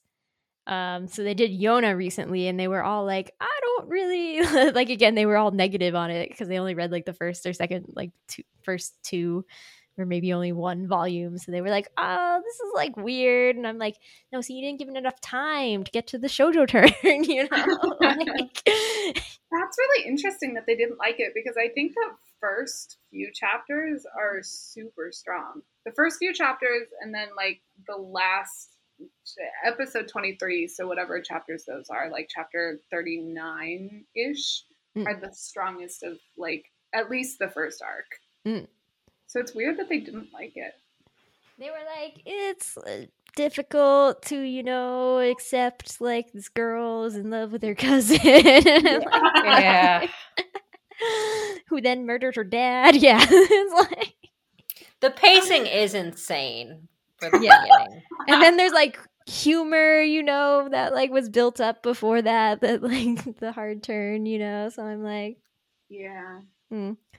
So like overall, I'm just like, yeah, this review doesn't understand that Yona is like skewering every shoujo trope at every turn. Yeah, in a very subtle way, you know. So yeah, well, you were also saying, would they like it if they switch genders in Yona, like if Yona was a guy? But I think you'd have to do the comparable thing. You'd actually have to switch, you know, Yona's gender and then all the genders of her menfolk. Like they'd all have to be female. Yeah, which I think people would really like because I think dudes really love harems of strong fighter women, as far as I can guess. I don't get it, but it seems to be very popular. Isekai is something that I really cannot get into, and I feel like that's all isekai is just like they go back and get a harem of girls who... Well, that's also why Yona is interesting, because again, I feel like what it's calling back to specifically is like in the Fushigi Yugi vein, which is like a 90s isekai, which was more shoujo. So it was, you know, 2 girls get sucked back and have their harem of 7 men each. Or one of them, one of them wasn't all men, but like, yeah, they each get, you know, 7 warrior people who are gonna protect them. Yeah. So then it's like isekai used to be a very shoujo fantasy thing, and now has morphed into this more shonen, like everybody gets sucked into a video game where you're gonna fucking die or whatever the fuck happens now thing. That's like much more not appealing to me and isn't as good. So I think that Yona playing like off of that too without being an isekai is still like, oh yes, so good, you know. Like getting back to the roots. That's really interesting. I didn't know that. And also now I maybe have to check out Fushigi Yugi. yes, I mean, Shigi is definitely of a time, but I definitely think it's worth reading for the shoujo histories. Also, I really, really love the sequel to it, which is Genbu Kaiden. It's really good. Okay. I didn't know there was a sequel, so I don't know. I haven't watched the first episode. I like to like watch the anime to get a feel for the characters, and then I can like jump in on my own because I'm lazy. And there's a lot out there, so Yeah. like I want to be fed it before I have to work for it. I mean, Fushigi Yugi definitely is one of the last great like shoujo anime. You know, it has like a full like 50 something episodes. Like they actually get through the whole thing. Yeah. Yeah, I keep having to watch these like short 12 episode ones where I'm just like, where it never got picked up for a second season. And yeah. Yes. I picked up this week. I started watching Brothers Conflict because I'm just so starved for shoujo content, which is like a really trashy harem, and I'm into it. I love it. Yeah. So, speaking of harems, this review, one of my favorite points. They go, Yona starts as a completely clueless princess, and already two incredibly hot young men can't resist to protect her. And my thought on that is just, I don't think this person has friends. Of course they want to protect her. She thinks she's been their friend for 15 years or however old she is. I guess she didn't know them at 1 year old, but my point stands. Yeah. Again, one of them is her cousin. Is like, is that weird? Like, if my, like, okay, I don't like all my cousins, but like, there are definitely some where I'd be like, yeah, I want to protect you, you know? He's also her cousin. That's a very good point. Hawk's job is literally to like protect her. Like that's his job. He's literally her bodyguard. Yeah. Yeah. Why would her bodyguard want to protect her? God. That's so stupid. Yeah, that point just makes no sense whatsoever. And then they say a coup occurred for reasons still unclear after 24 episodes. Yeah, I mean, yeah, it takes a while. But that's like long form media. I think sometimes people will complain about things, and I'm just like, well, that's like the point of it. If they reveal everything now, then what's the point of the rest of the series, you know? Gotta keep some mystery. Okay. Thus ensues a long-winded journey as Yona travels and develops as a person and a benevolent, charismatic ruler reaching for that ultimate goal, with also a lot of opportunities for romantic development, or so you'd think. And then they go on to mention Rose of Versailles, portraying an oppressed society with a civilian perspective to display the problems with incompetent governance, which I think... It's about the French Revolution! It's not like... What? It's like... Is it? Yeah! The Rose of Versailles... I don't know anything about it, but I know that it's your next project for your podcast, so I wanted to see your take on it. It's what? They're so different. The Rose of Versailles is literally about the French Revolution. Like, not like it's fictionalized. There are some fictional characters, but most of them are legit people who existed, and she's just telling the story of the fucking French Revolution. What? So, like, okay, well, I mean, France does have a pretty incompetent government historically.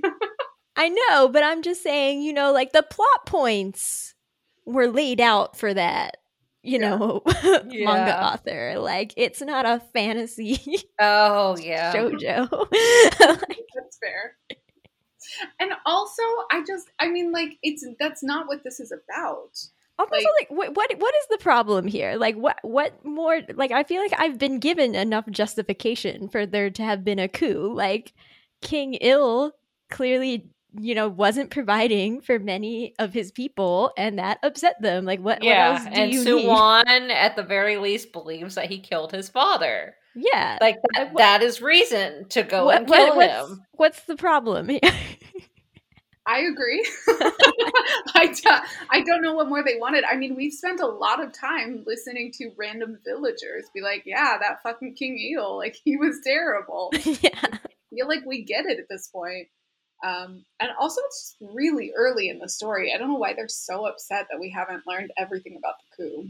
And also, it's not really about, like, this isn't a political story. I think it's billed as like a historical fantasy romance. It's not like a political intrigue Yeah. situation. That's just sort of a backdrop to add mystery and tension, which I'm not mad about. I like it, but also it's really not the focus. Okay, and then most episodes focus on Yona's journey to find the 4 dragons based on a prophecy told by a random drunk priest lying half dead on the side of the road. Okay, gross oversimplification of my man. Just saying. In my notes, I have you take that back. And then, as if that isn't silly enough, these dragons are bound to her by destiny, meaning the moment they caught their eyesight, or the moment she caught their eyesight, they became a harem member. Yep, she doesn't even need to convince them. Most of the arcs don't have much depth and don't contribute to the big picture. It's magic. They lay that out for you. And also, she does have to convince them. Yes, that's literally a whole plot point for Jiha is having to resist what biologically and magically he's compelled to do. Yeah. And also, Sheena says no, and they sort of have to convince him too. Yeah, like they spent like 4 episodes trying to convince, like, find Sheena and get him to like come along here, you know? Exactly. Like, it's not that they just drop to their knees and they're like, yes, I'll be in your harem forever. And also, I will forever disagree that it is a harem, and I don't think that they're all romantically interested in her. That's neither here nor there. And also, he says it doesn't contribute to the big picture. I don't know if this is a man or not. They say it doesn't contribute to the big picture, but I thought earlier they said that there wasn't a big picture, and that was an issue. What's the truth? What's the truth? Okay, so, this is the perfect time to get into this because I think this might be part of the dead part of the episode that we lost, the lost stories. But this person says, it's funny how the show realizes the complete lack of purpose in trying to gather up these beautiful men in the last episode due to Yona still being completely clueless and a failure in story writing earlier discussed. In an attempt to correct this, she is given a purpose, but it's clear the author still has no idea how to advance the plot, and neither does the show become any less superficial. I mean, that's just shoujo. We covered that, didn't we? The premise is done right away, the initial premise. Yeah. And then it's something else. But I also just feel like, like the premise was just get the 4 dragons. There was no forethought. It's fine. They can figure that out. That's how things work. Also, like most people, you go from goal to goal. You don't just like have everything laid out of where you're going to go as a person. So it makes sense to me that she was like, okay, first I just need to survive. Somebody says, hey, what would help you survive? Finding these 4 dragons. Okay, I'll find the 4 dragons. And now having on, okay, what do I do now? That makes sense. That's how you go through life. Yeah, I agree. It's more unique story-wise. I feel like most things will have an end goal. So, like, Inuyasha, for example, the end is going to be they collect all the jewel shards and use it to, like, get rid of Naraku forever, basically. Yeah. But here there isn't anything that they're going towards. It's not like Yona gets ousted and she's like, okay, I have to get back to the castle and I have to take back my throne. Well, isn't fulfilling the prophecy the end goal? Yes. It's probably.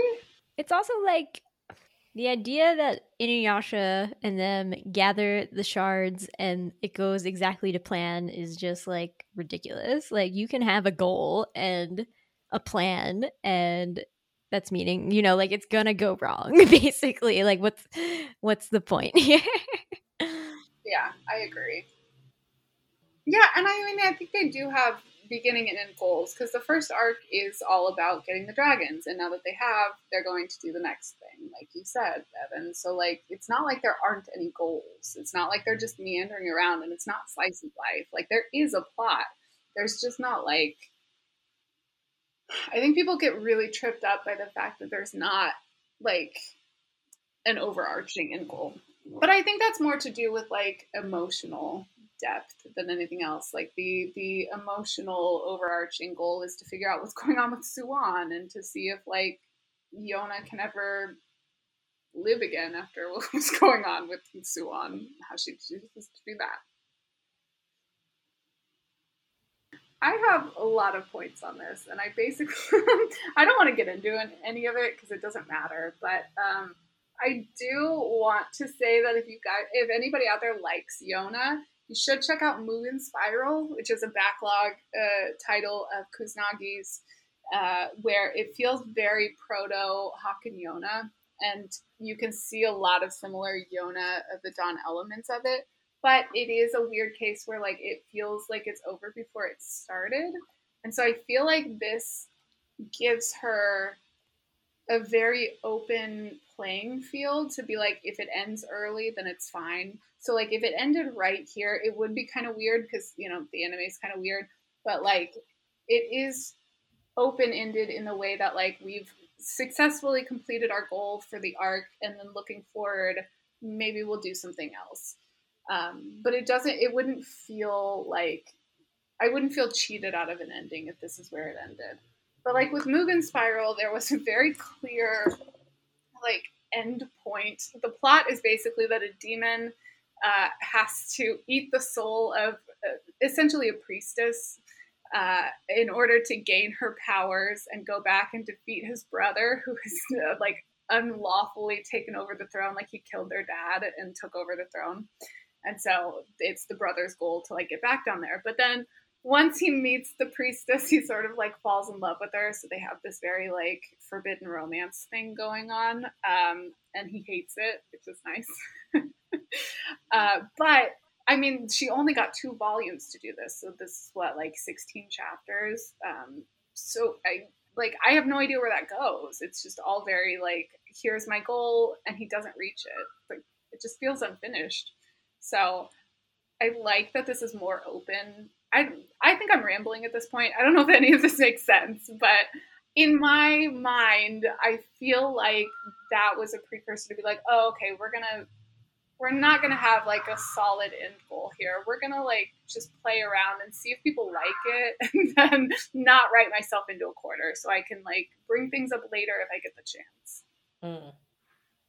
Yeah, like she's staying away from a Bleach by Tita Kubo situation where he like wrote, you know, like there was always this overarching goal, and then like every arc of that just gets kind of progressively less like cohesive, and like just keeps opening new things in the world, and you're like, no, wait a minute. Like I wanted to stay contained. So like Yona's kind of like, okay, I'm not going to open up too much because then we'll never reach it. You know, we're just going to like stick to this. And yeah, thinking about it more, I'm just like, no, the opening's so good because like normally I feel like shoujo premise is like, you know, the girl feels down on herself in some way. Like she, you know, she's like a lesser than character in some way. Like she's like, I'm not pretty enough, I'm not whatever enough. But Yona's a princess, and she's like, yeah, I own this princess life. Like this princess life is awesome and everything. And so it's actually, it has to like break her down to build her back up, right? You know, like it's like, okay, Yona's identity was shattered in episode like 2 or whatever, you know, and like from there she has to build an entirely new identity. That's the whole manga, like woo. Whereas I feel like normally in shoujo manga it's like, oh, they think they're one thing, and then by volume 2 they're like, oh, maybe I'm starting to be the other thing, and like, yay, isn't that happy? Like, yay. And then it's just romance. It's like, okay. Yeah. All right. Let's see. Character-wise, the show gets very generic cast of forgettable characters to poorly developed ones. Yona is said to have developed greatly, which is nothing short of phony. Physical strength is not the equivalent of mental fortitude, and her excessive plot armor only further depreciates any signs of growth she has. There was only one instance in which she actually realizes she didn't want to lose anything else, which was the real development. Yeah, I don't even know where to start with this. And also, I'm obsessed with the only pass that they give is, I'm pretty sure, her realization on the cliffs, which is my least favorite section of the entire series. Yeah, we can't get over the weird them being saved from falling off the cliffs. I hate it. Mm. Too unbelievable. And I know that like gods exist and dragons exist, but I cannot believe that two normal human beings fell up that huge fucking cliff. And that's like 100 feet. We don't have to get into this again. I know. We just get angry every single time. Get angry about it. But yeah, I mean, even beyond that, like, she has incredible mental fortitude. I mean, the entire first, like, 4 episodes and, like, handful of chapters are basically her being completely mentally broken and then, like, coming back from that, bouncing back from that. It's not all physical. Shonen. It's all physical. Just get more power ups. Power, power, power. Woo. Sword ability acquired.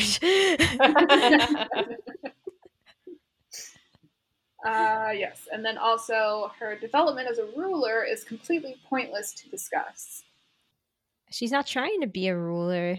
That's my point. I mean, she doesn't want to be, so yeah, of course. And also, it's the first arc. Maybe she'll get better at it. She's also 16. Suwon is a potentially interesting character as a young mastermind of a coup, but completely butchered by facetious, naive boy behavior towards important figureheads for reasons I can't think of besides pandering. His lack of screen time completely denies. This person doesn't know how to read. That's what I just learned at all. I just think this person didn't watch the anime. Because this point doesn't make any sense. Like, it is basically spelled out word for word. Oh, he's putting on an act. Yeah. Yeah. What do you want? He's putting on an act to use psychology against Gunte. It's not spoon-fed to me, so don't get it. Their one positive note is that the production value of the show doesn't suffer very badly from the studio it got. I mean, it's true. For a shoujo, it's actually a pretty good production. I will not lie. Yeah, I'd agree with that, from what I've seen. Shoujo anime don't get them budgets, you know? Sure doesn't. But that never bothers me. I think they do it well enough. But I think I'm also just like accepting crumbs. There's not a lot out there. So I'm like, no, yeah. Anything. Like the reason I didn't do a shoujo anime podcast instead of a shoujo manga podcast was that I was like, I feel like I'm limiting myself so much if I chose to do an anime podcast. So much. There's like very little compared to how much shoujo manga is, and then like even that, I can think of maybe a handful that actually got a full adaptation. Oh yeah. Tragic. Okay, in conclusion, we're finally to the end of this. In conclusion, Yona's yet another generic shoujo story masked by a deceptive exterior. Potentially interesting plot developments and political discussions are replaced by a pointless journey to find hot boys. Every character is inexplicably obsessed with Yona, not inexplicably, sorry, that's my interjection, but inexplicably obsessed with Yona because she's the designated main character and tropes take up more time than character development. It's not necessarily the worst thing. In fact, it's just overtly mediocre rather than outright horrible. However, it is highly disappointing considering what it could have been, making it excruciating to watch. You have to watch this series. It's best to keep your expectations low. Oh boy. No. I think this person just really doesn't like shoujo. It sounds. I know. Like I was it. like, I want to know what they like. I need like references. I feel like they Rose went in. of Versailles. They said. But like, Rose of Versailles is a good shoujo, but it's just like, what kind of comparison? Maybe it's the only other shoujo they've watched. Yeah, they're not at all the same. It's just like very different vibes and times and just everything, you know? Like, Well, whatever they wanted out of Yona, they didn't get it. no. I guess good on Rose of Versailles and whatever shonen they like. Yeah. And My Hero Academia, you know, like whatever. Do you like My Hero Academia? I've only seen the first couple episodes. It skews very young to me. Like, they're very young, and I don't know if that, like, I don't know if I can get past that. Personally. Like, are they always in middle school? Are they always, like, little babies? Let's see. I've watched like 60 episodes, and yes. But I think they're technically in high school. I think it's just the style that makes them look like, you know, classic example is like Naruto versus Bleach. Like, technically I think those characters are the same age, but Naruto like looks a lot younger than, you know, like Ichigo and his crowd, and I think it's just that it's just all in the art style. That's fascinating. I did not know Naruto and Ichigo were supposed to be the same age. I think they're around the same. You know, it's like Naruto's like 14 or something, and Ichigo's like 15. I don't know. I'm pretty sure it's like not actually significantly different. But Ichigo has that thing going on where he's like TV teen, where they bring in like a 24-year-old with a six-pack. Yeah. 15-year-old boy. Yeah, exactly.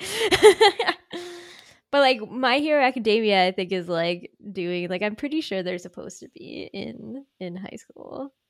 They just look like they're teens, and I like My Hero Academia. Again, I just get frustrated with like shonen discussion versus shoujo discussion, so I like try not to spend too much time on it. But like, I definitely have my favorite characters in the My Hero Academia and stuff. That's fair. My thing with shonen is that I will give anything a try, but I tend to only really like ones written by women. Like Noragami and actually, I very recently finished watching Noragami. Again, not completed, but it's not a shoujo this time, I don't think. No, it's not. I haven't picked up the manga because I've heard that like the two, like the couple, don't interact for like 60 chapters. I'm like, oh, that's rough. I don't know what to think about that, but I don't like it. I actually, my husband's like really obsessed with Noragami, and he only recently he had like a gap when he was collecting the manga, so we only recently filled it in, and then he like read all of it really fast, and I like just bought him a new volume, and as soon as I was like, there's a volume of Noragami that came in today, he was like, bye. Like, he had been laying on my bed, and he was just like, bye, gonna go read this volume of Noragami.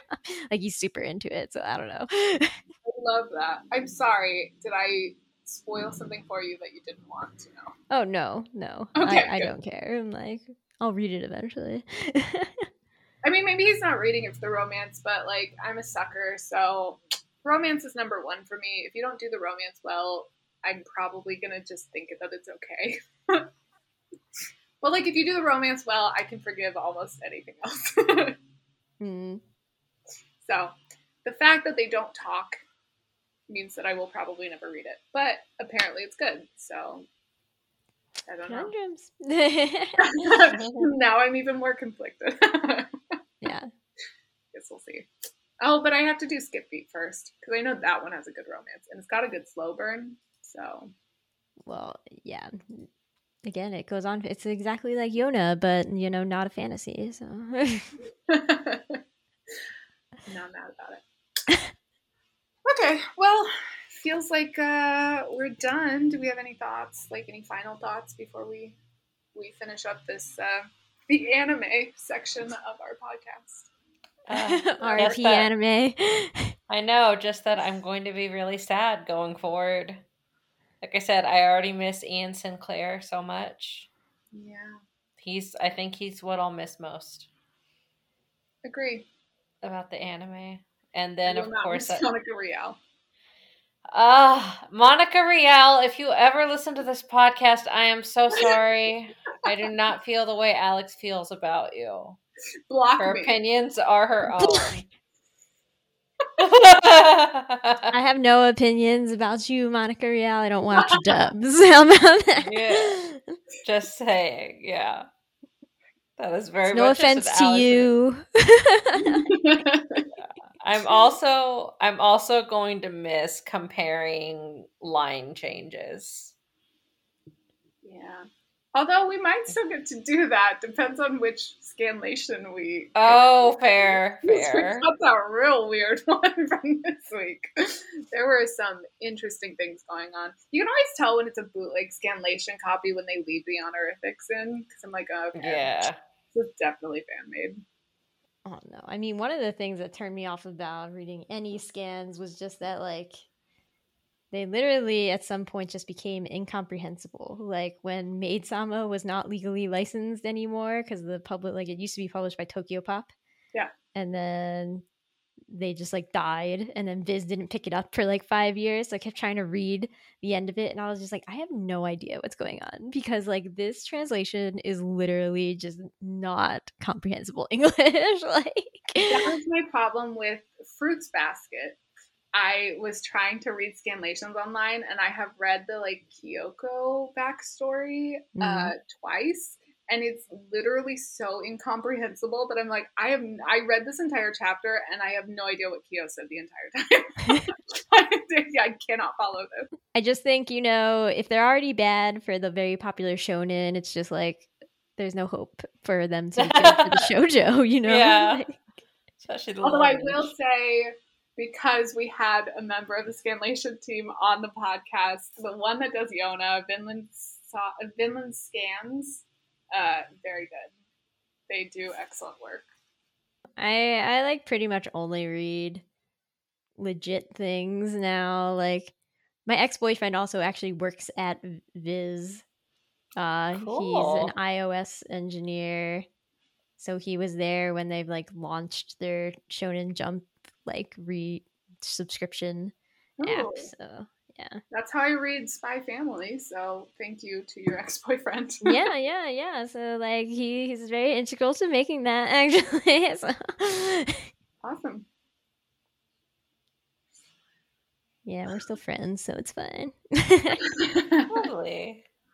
Well, you're happily married now, so I'm sure there's no. Well, okay. My husband now and my ex-boyfriend and I used to make a Digimon podcast together. So there's definitely some weird wow. tension. Okay. Yeah. But it's okay. So Digimon is one thing that I never watched, but it was like cool enough for you guys to make an entire podcast about. Oh my god, no. Oh god. Okay. I gotta tell you, just like real quick, like the motivation for making Shoujo and Tell is that, like, you know, again, my boyfriend would works at Viz, and they have a Shonen Jump podcast, and I'm like, okay, so you guys purposely only podcast about half or less than half of your content. Yes. That's cool.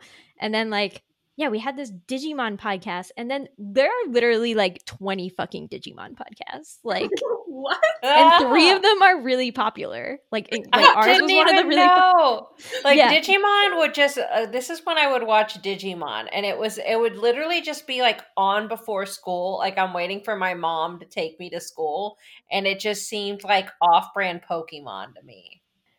That's what I mean. It was.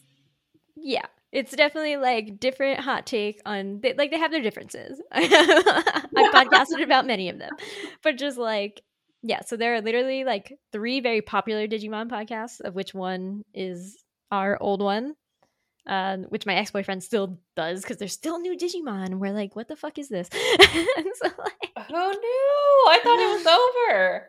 Oh no, they keep making they rebooted the original season recently. They're making a whole new thing. God. It's bad. Like wild. So yeah, so like I was just like, how are there 20 fucking, like, literally 20 Digimon podcasts? And like a bunch of manga podcasts, you know, there's ones dedicated just to One Piece or just to Naruto, like any shonen series. And I was like, not a single one. Just like, hey, shoujo's cool. So I was like, cool. I'm gonna take all that anger and just like make yes. Thank Yeah. you for filling that gap. That's amazing. Honestly, yeah, because it does bother me. It did bother me when I was looking for, because I, started reading manga during the pandemic, so very recently, and I was looking for podcasts to listen to. Yours was the first one I found, but only because there's like no official shoujo podcast. It's all shonen. Oh yeah, it's all shonen. It's either shonen or like people who just like podcasts about whatever manga they're reading. But I'm like, that's just chaos. Why do I care about you as a personality? Like, I don't like, I have no investment in whatever random pics you're gonna read this week. Like, no, like, sorry. Yeah. Those things, yeah, I don't know. Those things can work, I suppose, but I feel like, yeah, it's... You have to have pre-established personalities, though. Exactly. And then nobody will listen to it because they don't know this person, so why do they care? And then they drop off. They, like, never podcast again after episode, like, 40 or whatever. Yeah. Podcasting is a weird space. Glad you're doing what you're doing. Would you like to plug what you're doing? Because I don't know. We did it at the beginning, yes, but... Yeah, so you can find Shoujo and Tell pretty much anywhere you can find podcasts, I guess. It's SHOJO. I'm like spelling out loud. It's hard. And Tell. You can just search for it on Google. It should come up in any number of forms, like where we are, Twitter, Apple Podcasts, all the places. I think I have about somewhere between 75 and 80 like full episodes out at this point. Yeah, one of them, the Birds of Versailles one is gonna come out. I'm gonna do Takane and Hana. Speaking of age gap romances, like Takane and Hana. I can promise you I'll go through most, if not all, of your backlog, because if there's one thing I learned tonight, you have excellent takes. So yes. Okay, here's the deal. I love listening to your podcast, but there are so many things that I haven't heard of that I'll start listening to it and I'll be like, damn, this sounds so cool. And then I have to stop. So I'm only like 5 minutes into like 7 different episodes because I'm like, oh, I don't want to know anymore because I want to read this.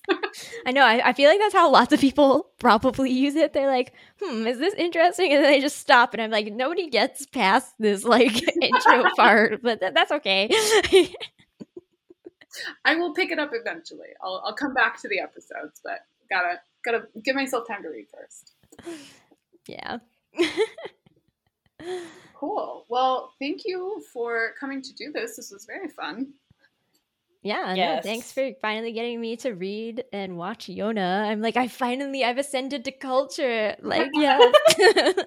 I know it's not done yet, which isn't your thing, but I do hope that you enjoy the rest of it. You have to give me updates. Please just like DM me on Twitter to be like, I liked this, or like, why the fuck did you make me read this?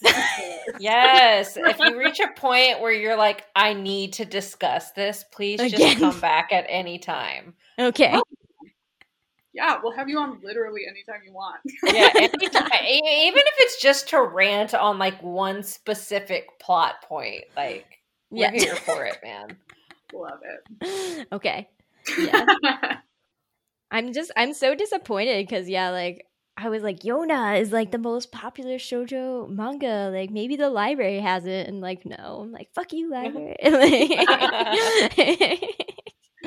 Gonna make me request 30 volumes of Yona. Like, that's interesting. I feel like my library has it, the like digital version. I only use the digital library. I feel like they didn't have either of them, and I was like even I have my San Francisco library card still, and it didn't come up digitally. I was like, well, hopefully if the library requests it and more people request it, we will get backlog, because there are like volumes like 4 through 6 are impossible to find for less than like $30. They are Okay. not, they do not exist. So Viz, if you ever listen to this, the company Viz as a general, I have a few backlog. Yeah. that I still need to Go to your ex-boyfriend who works at Viz. Okay, and yeah, I'll be like, when are they reprinting Yona? specifically. Yeah, 4 through 6 specifically. Yes, I need to know. That's all I ask.